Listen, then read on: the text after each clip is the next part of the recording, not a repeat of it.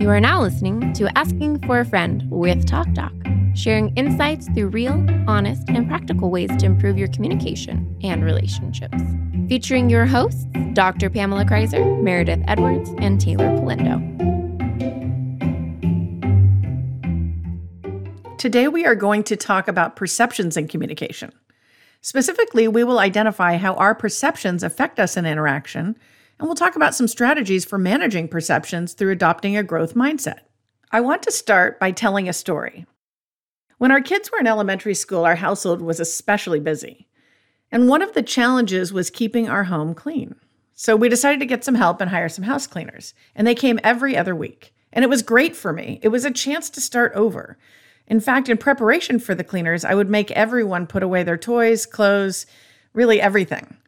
And some of the family members would joke that we have to clean before the cleaners come. And that was our house. So that's where the story begins. It was cleaning day, and the cleaners were supposed to arrive around 1 p.m. I had done all of the necessary preparation and forced everyone else to do the necessary preparation. I took the kids outside to play in front of our house so they wouldn't interrupt the cleaners. I think they were around 5, 7, and 9 at the time. Everything was on track. Well, around 2 p.m., I started to wonder where the cleaners were. They were usually on time, but I debated with myself about calling. No, I thought, don't be that person. They do a great job. Things happen. Around 3 p.m., I was starting to actually get irritated. Yes, I know, it's a first world problem to be mad about your house cleaner arriving late. But then again, I talked myself out of it and said, don't be that person. Well, around 4 p.m., my neighbor Sue comes over. She was smiling as she approached, and she said, wow, you, Marcia, and Sandy are the best friends ever. I really can't believe how generous you've been on my birthday this year. Seriously, you girls are the best. I wasn't sure what she was talking about. We had already celebrated Sue's birthday a few days before. We had gone out for a salad and a beer. I mean, it was nice to hear that she appreciated us, but this new comment seemed a bit overblown. Sue continued, you know, when I discovered the surprise, I immediately called my husband to thank him. But he said the surprise wasn't from him, and that's when I knew it was from the three of you. I'm confused. The three of us? What surprise was she talking about? Well, right then, I noticed my house cleaners coming out of Sue's house, which is across the street and down a ways. Are you kidding me? But then I realized Sue doesn't have house cleaners. What had actually happened was that Sue was gone for the day celebrating her birthday with her sisters. Sue also accidentally left her front door unlocked. At the same time, my house cleaners got the address mixed up, even though they came to our house regularly. So my cleaners spent the afternoon cleaning her house from top to bottom on her birthday. They even washed and dried all of the linens, remade all the beds. They did everything. Now, upon this realization, I felt a little stuck. Should I mention that we didn't give her that gift? I mean, I knew she would probably eventually find out, so I decided to tell her. So I told Sue what happened, and she kept saying, that is so crazy. What are the odds that you will accidentally leave your door open on your birthday and have cleaners accidentally clean your whole house? Well, there are no odds. It was crazy. Now, the reason I bring up this story is to illustrate a few aspects of the interaction and our perceptions. The first thing we notice is that Sue and I each had partial information regarding the context, and therefore we each had differing perceptions based on our partial information. Second, notice that Sue's perception of who was responsible for cleaning her house changed multiple times. She kept with the birthday mindset until it was finally invalidated. Now, perception is a fascinating area. Sometimes you and I frame information in a fixed way. We, quote unquote, make up our minds about something. We might even become so loyal to that point of view that we fail to hear and or accept new information. Consequently, if we fail to learn new information and hold on to fixed perceptions, we hold on to them ultimately until they break entirely with new information. Just like the story with my friend Sue, she held the birthday mindset until she could no longer support it with the new information that she was getting. In this example, the new and unfolding information broke the birthday framing. Now, it's normal for us to use perceptual frames. In fact, we can use various strategies to break frames intentionally. One strategy you might have heard before is the concept of reframing. Reframing is when a communicator elects to frame the perceptual stimuli in a different way than it first appeared to them. It is a way of rethinking the frame. The term reframing became popular in the field of social psychology, often used by practitioners in therapy treatments. In fact, some therapists also call it relabeling. In their early research, Weltzlewicz and colleagues noted, quote, "To reframe then means to change the conceptual and/or emotional setting or viewpoint in relation to which a situation is experienced, and to place it in another frame which fits the facts of the same concrete situation equally well or even better, and thereby changes its entire meaning," unquote. Traditionally, family therapists have used reframing to help clients resolve a myriad of issues. Through reframing, new meaning can be understood and experienced. And through reframing, we can reevaluate an event. Something we once thought was negative can now be evaluated as possibly positive. Now that brings us to a discussion of how optimism plays a role here. In the book, Learned Optimism, Dr. Martin Seligman identifies research and strategies for learning optimism. As noted by the title, he believes you can learn it. Seligman contends that whether you're a pessimist or an optimist depends on how you explain bad events to yourself. Pessimists often personalize bad events, attributing them to permanent and pervasive causes. Yet they ascribe temporary, impersonal, and specific causes to good events. By contrast, optimists externalize adversity's causes and see them as fleeting and specific. They credit good events to personal, permanent, and pervasive causes. According to Seligman, it was your mother and/or your teachers who likely had the most influence on your explanatory style. There's lots of research out there on optimism and health. Optimism is often associated with positive health outcomes, such as quicker recovery from surgery and lower rates of cancer, and pessimism is associated with depression, anxiety, and other poor health indicators. Now, a related concept to optimism is the notion of mindset. In her famous book, Mindset, The Psychology of Success, Carol Dweck differentiates those with fixed mindsets versus those who have growth mindsets. According to Dweck, those with fixed mindsets generally believe their abilities are unchangeable, fixed, and were born into them. People with fixed mindsets believe in talent. They believe if they aren't born with an ability, they will never be able to do it. Individuals with fixed mindsets work to avoid situations that are challenging. Those with growth mindsets, alternatively, believe their abilities can be strengthened through improvement and work. People with growth mindsets believe they can achieve anything. Individuals with these mindsets thrive in challenging situations.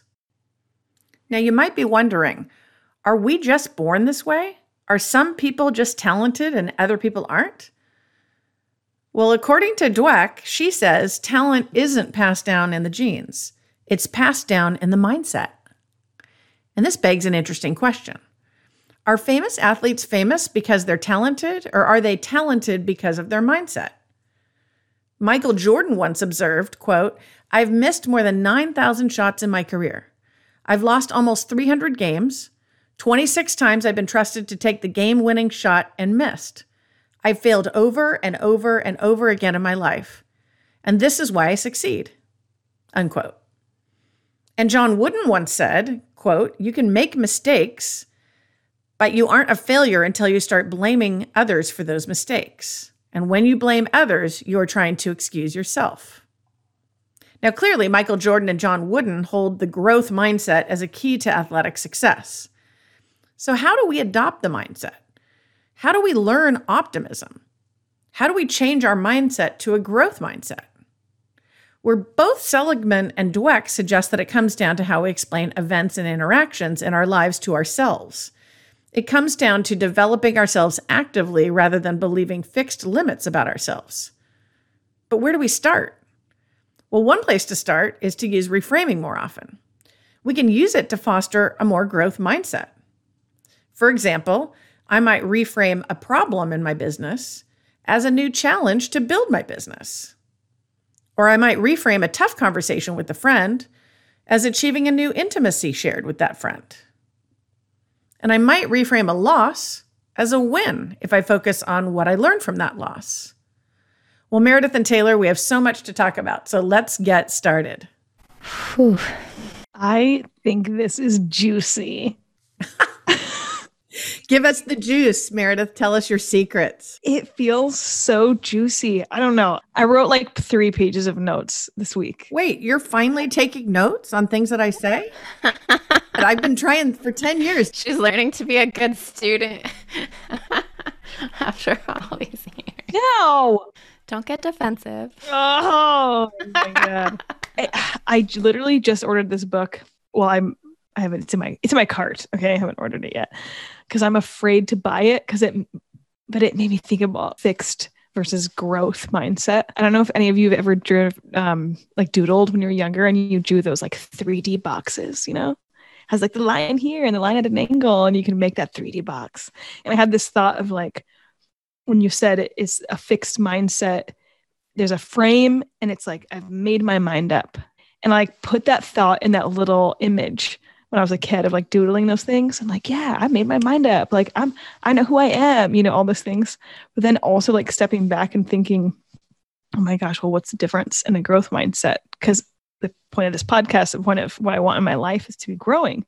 So how do I avoid those like childish doodles in my head and become somebody that wants to grow? So it makes me ultimately think of this book I really want to buy, but I'm afraid to buy, but now I'm going to do it. I want to hear my talk doc, your opinions on this. So you talk about in your research and education, a fixed versus growth. This author I want to read about, his name's Simon Sinek, and he talks about something called the infinite game, which is finite thinking versus infinite thinking. And it's sort of like separating like leaders from followers. I think you're going to have to do a podcast on that book. Oh no. I'm scared. I think Taylor and I would support you highly in that. This fascinates me a lot, this idea, especially working with people that repeat history a lot. Like, I've done the same thing over and over again. It's got me here. It's got me there. And then to watch someone move from that just stuck in their ways place into the growth. So this client of mine is going to go to somebody else.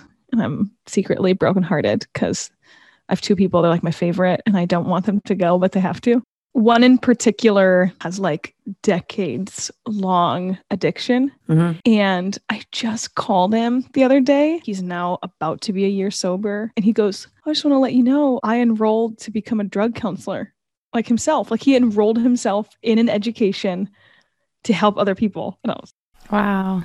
It brought me back to my little doodle of those little boxes.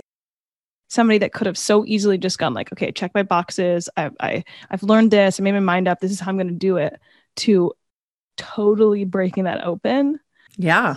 To be honest, I mean, I believe in him, but I was expecting him to stay in the box and he totally cracked it open. So it's kind of cool. Yeah. One thing that I'm thinking about in your story is if you were a drug addict, you might label yourself as a drug addict.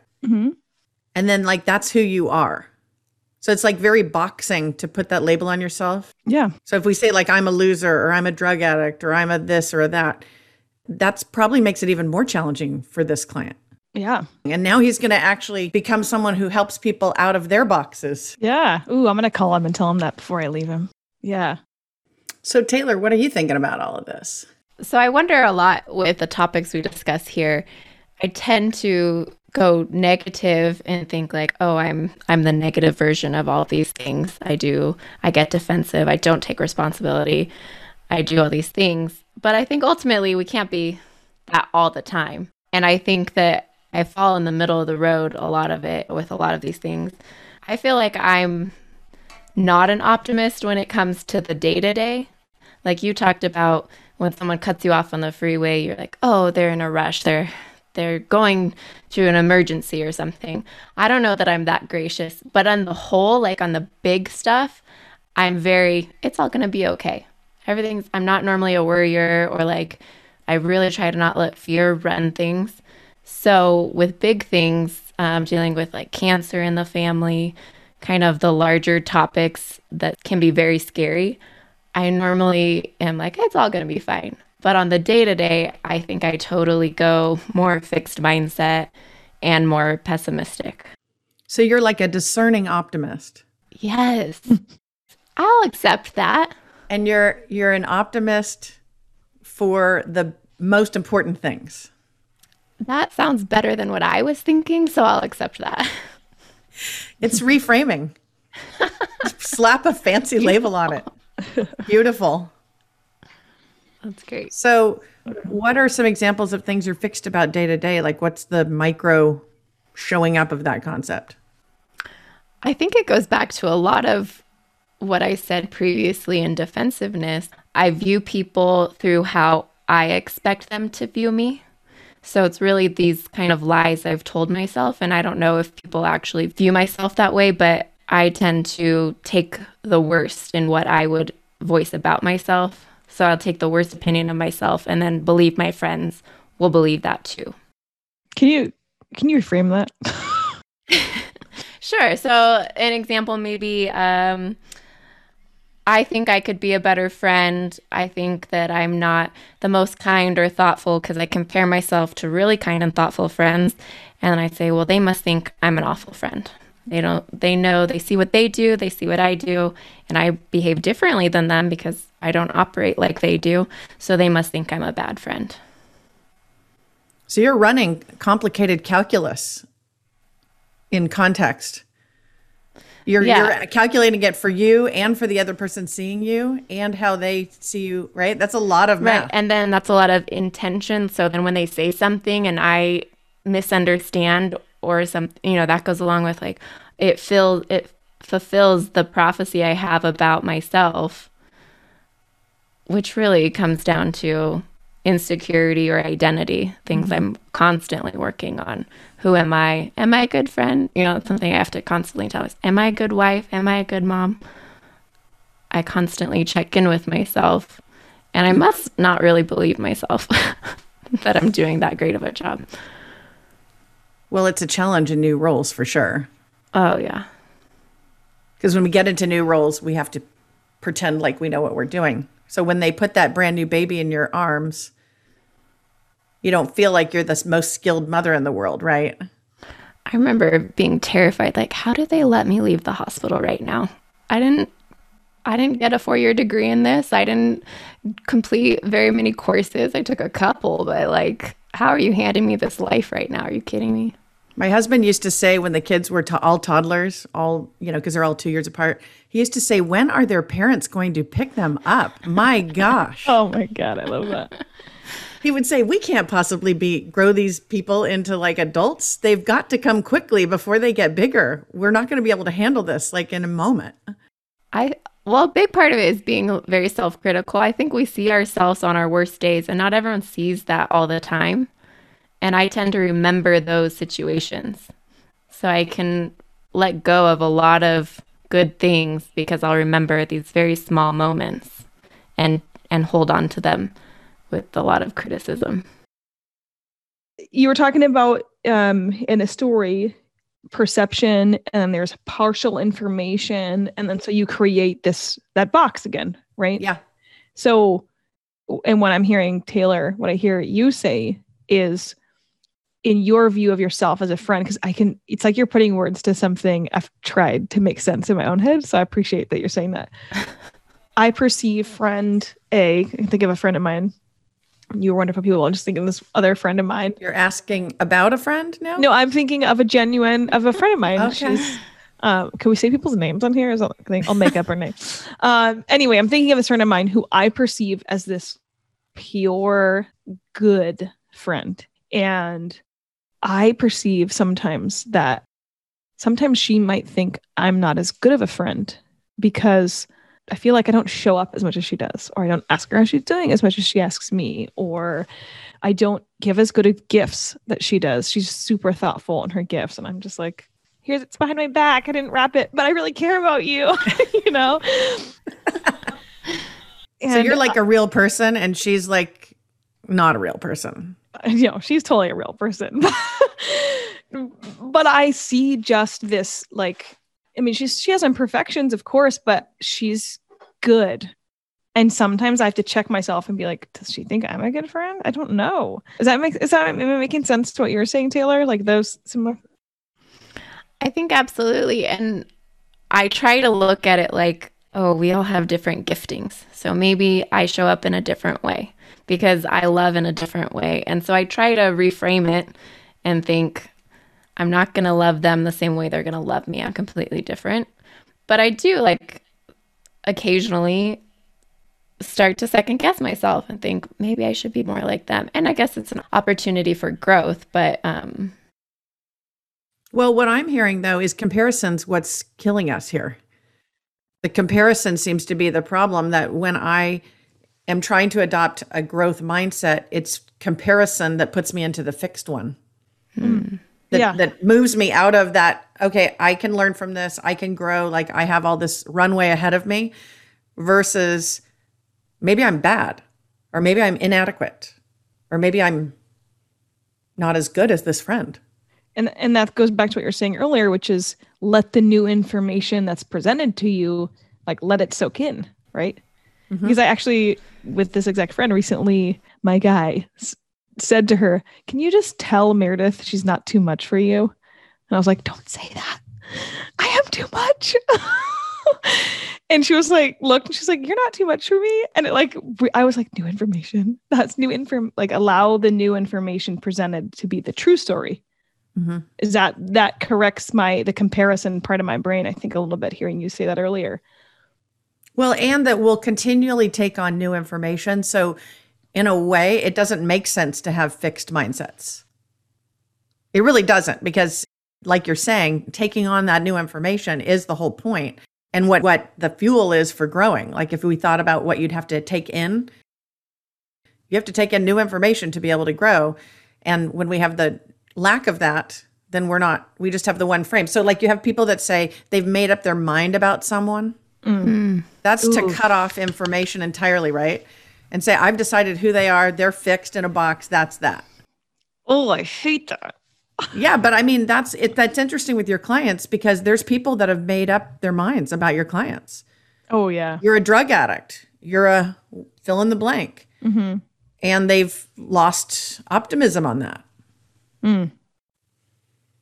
Which is a terrible thought, that someone's lost the positivity that every person is worth having, that every person could be really used to grow and change and become better. And someone who's labeled like that would get cut off from that new information because we've decided about you. Oh, can you think about if you've ever felt that on you before? Like when someone's decided on you, like I've had that experience where someone's like, you did this. And you're like, I was thinking more in like headlines and history. Like it seems the first information we're given, whether it's accurate or not, is really the one we believe, even when new information comes out. I read a whole book. Mm-hmm. It's an incredible book, Lies My Doctor Told Me.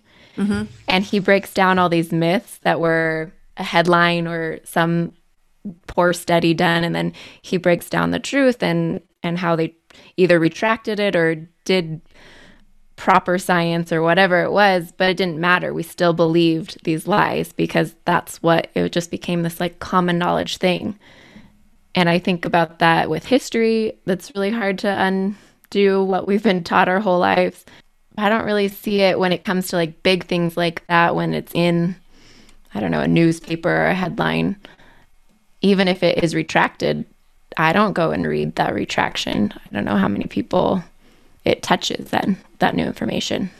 It means, though, that we have to actively pursue getting that new information. If I passively just say, okay, I got it, I saw the headline, I believe it, no more thinking required, now I'm actively choosing to not engage.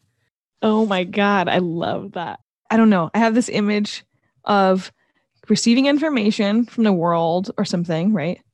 And from the face, maybe they think it's right. But then you get new information. And to be a passive, fixed person, you kind of toss the new info, right? I think so. I think you explain it away. Yeah. If you're a growth-minded person, you're saying you don't just sit back and let the information come to you. You lean into what the new information is telling you, and you dissect that. Mm-hmm. Ooh, I want to be like that. I wonder about if there's a correlation between age and these mindsets, right? I have wondered about that. And maybe it's in Dweck's book, which I have read, but been a long time since I've read it.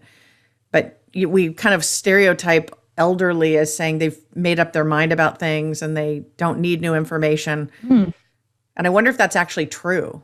Because I would hope that you could be at an older age and still seeking new information. I feel like the older I get, the more I feel comfortable learning that I don't know everything. So you're going to be a good old person.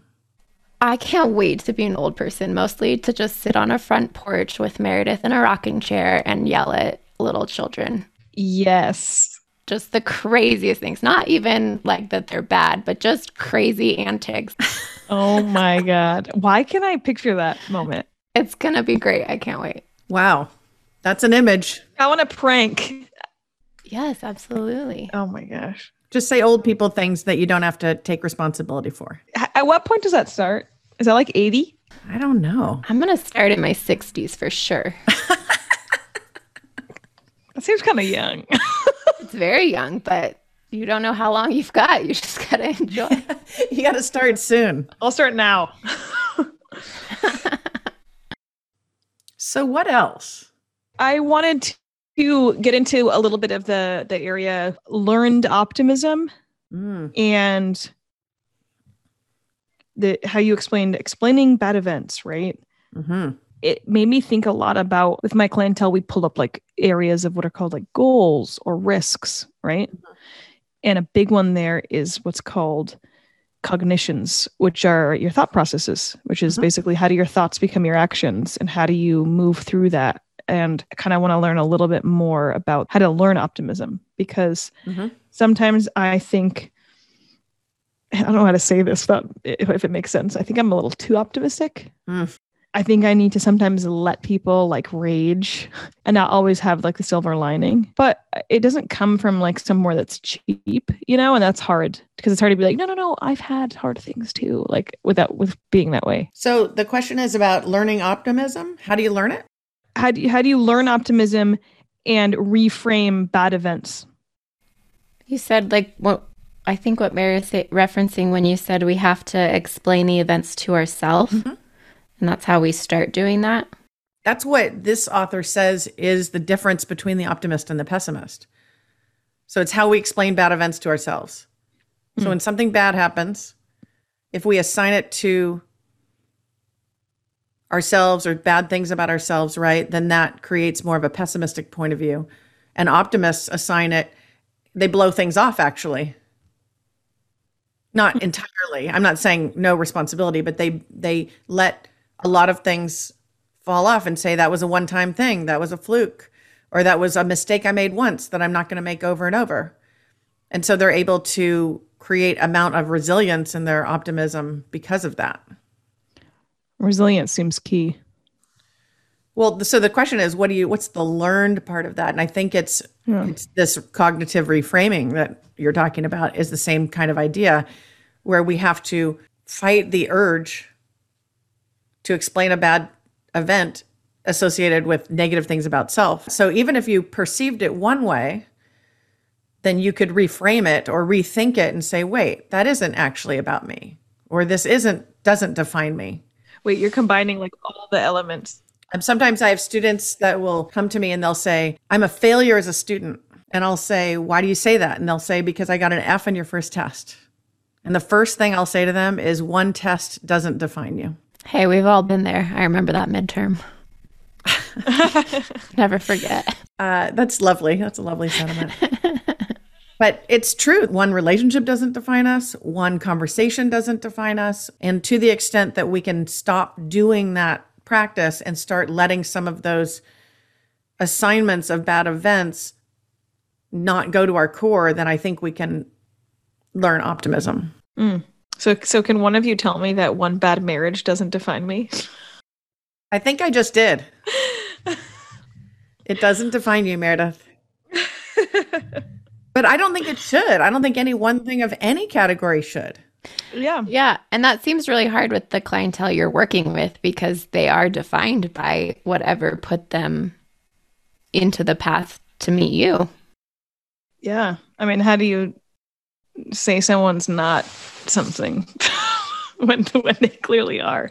I mean, it's like face your demons and know that, you have downfalls, but don't be fixed or fixated on that piece and then eliminate all other areas of your life. But is that just us being so focused on labels? Like, a lot of people like defining themselves by what they do. I am this, I do this, and that makes me who I am. And I've always believed we're not our worst thought, we're not our worst action, we're not what we do. Oh, you sound like Brian Stevenson. Says no one is the worst mistake that they've ever made. So the author of the Learned Optimism book, remember, says pessimists personalize bad life events, attributing them to permanent and pervasive causes. Can you say that again? Pessimists often personalize bad events, attributing them to permanent and pervasive causes. In contrast, optimists externalize adversities and see them as fleeting and specific. So it's the permanence with which you let that thing define you. I could see you getting really stuck then with that kind of thinking. One of the things I heard many years ago was about Roger Federer, the tennis player, that they talked to him about, how are you so level-headed when you're losing a big match on a center stage? Like, how can you even handle that? He literally said, I don't think about even the set score. I just think about the point that I'm on. And they said that made him invincible and very, very difficult to play in a tiebreaker, because he's not, oh my gosh, if I lose 2 more points, I lose the tiebreaker and 10,000 people are watching me. Instead, they said he is so clear-headed because he's just doing what's in front of him and not worrying about all the rest of the impact. That, I think, as an athlete is probably incredible, because if you miss a shot, you don't think about the last 20 you've missed. You just think about the one you're taking. I like that. And we got to stitch that on a pillow. Yes. It's almost like the fixed mindset is about your ego in the game, and the growth mindset is about how to better yourself every time. You seem like you're much more likely to take another shot with a growth mindset. Oh, yeah. I think so. But I love the fact that you don't have all the baggage, because baggage is sort of what we're talking about. It's like, bring in all the baggage, all the history, all the past, and you can almost get crowded out of the room if you bring in too much baggage. I've felt like that before. How do you move from that? How do you unlearn that? I feel like I've learned a lot in the way we accept our history, and especially by not accepting labels. I think about my history and my husband's history before me, and there are things that he would say, like, he wished maybe had not happened, but if he took away any of that, then it would stop him from being the person he is today. And if we took away some of the hurt and the things that he has felt in the past, we would have never been together.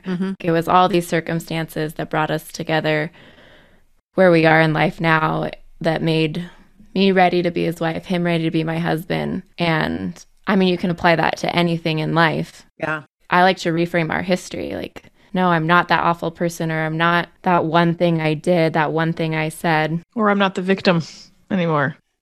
Or I'm not and I'm choosing not to be, and I like to rewrite my history, because it's really beautiful to bring us to where we are today. Even though other people I've told my story to, and I remember not liking the response I was getting. And I was sharing intimate things, and I'm like, you know what? One, they don't get these intimate details of my story anymore because they don't understand. But I remember feeling kind of shameful about a story I was really proud of. And so I had to reframe it. And I was like, it's actually a beautiful story, because we wouldn't be where we are today without all the things we had to go through before. Well, and to the author's point of the learned optimism, it's how we explain it to ourselves, not how we explain it to others. Yeah. So we want to differentiate that. Per your story, Taylor, that's great. You've done all the work you need to do. You've gone through and explained it to yourself and figured it out for you. And our tendency to justify things to the outside world, or to have them convince them to see it a certain way, is kind of like a hamster wheel that never you can get off of. It's like I could spend hours and hours and hours trying to convince people to think something about me, when the reality is I don't become an optimist by doing that. I become an optimist by learning to understand and reframe my history, my past, my present. Again, you take all the power back, especially if you were a victim of something. You take all the power back in that situation to frame it however you want it to be framed. That makes me think in the earlier part you were talking about how a tough conversation can make you feel closer to somebody. Oh, yeah. Or a loss. Right. Well, we can reframe anything. And so then the challenge is, do you and I seek out new information to expand our available frames? So we can just do the snap judgment and not explore like any other possible frames out there. But one of the exercises I like to do, this is going to be my TC4G, is I love the game of thinking every possible frame that could be operating. Whether that's you're driving on the freeway or whether you're interacting with a friend, you think, okay, they're possibly hungry. They're possibly sleepy. They're possibly mad at me. Framing it all the different ways. And the reason I love playing that game is it forces to expand the available frames so that I don't get too passively accepting of the first thing I think of. Ooh. It's like a challenge. So you're creating all options of stories so you don't get stuck on making up your mind about a certain somebody. Well, you just have to keep challenging yourself to engage in the practice of reframing and say, okay, so what are all the possible things going on? And maybe you have to ask some questions in order to get those frames. But I like the idea that it's like a picture that we have, and then we can put a different, you know how when you're in the art store and you put a different frame on something and it looks totally different, then you put another frame, it looks totally different again. You're like, wow, look at that. Try a mat on this and that frame. And you keep seeing the different nuances of the picture when you keep reframing. I love that idea because it highlights something new in the picture every time I change the frame. That was the example I had when I thought about this. Was I was sitting with my mom and she pointed out a car and she said, "What do you think of that car?" I was like, "Oh, it's ugly and just really big and round and just kind of not an attractive car." And then a few weeks later, she set up a scavenger hunt for me and gave me the car. Oh, and I was no. I thought it was so unfair that she did that, but it totally reframed. I was like, she said, "I know you don't like this car." I'm like, "Mom, it's a free car. I'm 15. I don't have my license yet. Never in my wildest dreams would I ever thought you bought me a car. And yeah, it's this old hunk of junk." But it was so I was like, of course I love it. Like sitting on the side of the street, yeah, it's not my favorite. But in my parking spot with the keys in my hand, that's the coolest thing I've ever received. So that's a case for maybe we should live our lives with the birthday frame. It's like my friend who, when they cleaned her house accidentally, and what did your cleaner say? I know. We just went to the wrong house. Did they ever say anything? The owner called me and said, "So we cleaned the wrong house down the street." You're like, I know shit, Sherlock. I gathered that because I saw the homeowner who was pretty happy. It was also low-key her birthday. And she said, "Really?" And she said, "Do you want them to clean your house still?" And I said, "Well, I do, but it's like 5 p.m. I mean, it was a lot later than 1. And I think they came and they were like night cleaning. Maybe key to this, just act like it's your birthday every day and you'll see things as way more positively. Yeah. The birthday frame. The birthday frame. The birthday frame. I like it. So anytime someone smiles at you, you go, "They're smiling at me because it's my birthday." People let you go ahead, you go, "That's right, it's my birthday." I love it. Taylor, what are you going to take away? I love the reframing. I've been working on this with my fear of learning, and over this last year, the kind of box I put myself in. School was so easy because we had tasks and grades, and it was... You're damn right you did. Thanks to our excellent teacher, professor. And we had the best teacher ever. She was the best. Yes. So this last year, I've been really trying to be in the growth mindset and not get comfortable and find a joy in learning again, why I'm so excited to be with you ladies on this journey. But I think reframing is a big part of that, and I'm excited to incorporate that. What about you, Mare? I think I genuinely view myself as an optimistic person. I feel like I'm optimistic. Totally. But then this process has made me think, well, how am I explaining those negative or hurtful or bad events to myself, though? I think I'm optimistic to the world around me.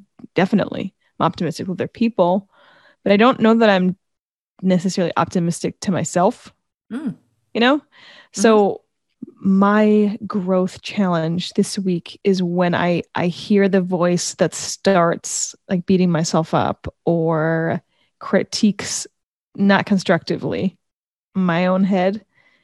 I want to try to readjust the way I'm talking to myself upstairs, because I think inevitably if I talk that poorly to myself, it's going to end up coming out to somebody else one day. I want to treat, I think I need to treat my headspace with a little bit more, not grace is the right word, but just, I want to explain bad events or even my own mistakes, or my own slip ups, or if I didn't do something good enough in a way that's an opportunity to grow, as long as I choose to lean into that growth. I don't want to be passive about it.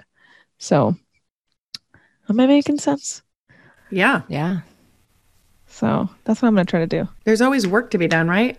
Mm-hmm. So let's recap today's episode. It seems that we all agree we can learn optimism and foster growth mindsets. We've talked about this idea that comparison, though, holds us back from this idea, and that taking on new information seems to be the fuel to get us into the growth mindset. The challenge for us is to think about ways we can foster a growth mindset, from the people we interact with, to the messages we ingest, to those cognitions that we can restructure as we figure out ways to explain things to ourselves. We can use reframing to foster a growth mindset. And I love the idea that we can help people out of their boxes. Now, as always, now is a time for you to think about your trading comfort for growth challenge. How will you trade comfort for growth? What will be the thing you'll work on this week? So one of the things I wanted to end with was this concept that if you're listening to this podcast, you inherently are interested in learning. And we're on board with you. And if that translates into a growth mindset, even better. So with that, thank you for joining us at Asking for a Friend. Let us know what you thought of the episode. Our email is hello@afafpodcast.com. This show is for educational purposes only and is copyrighted. Written permission must be granted before syndication or rebroadcasting. Thanks for listening to Asking for a Friend with Talk Doc.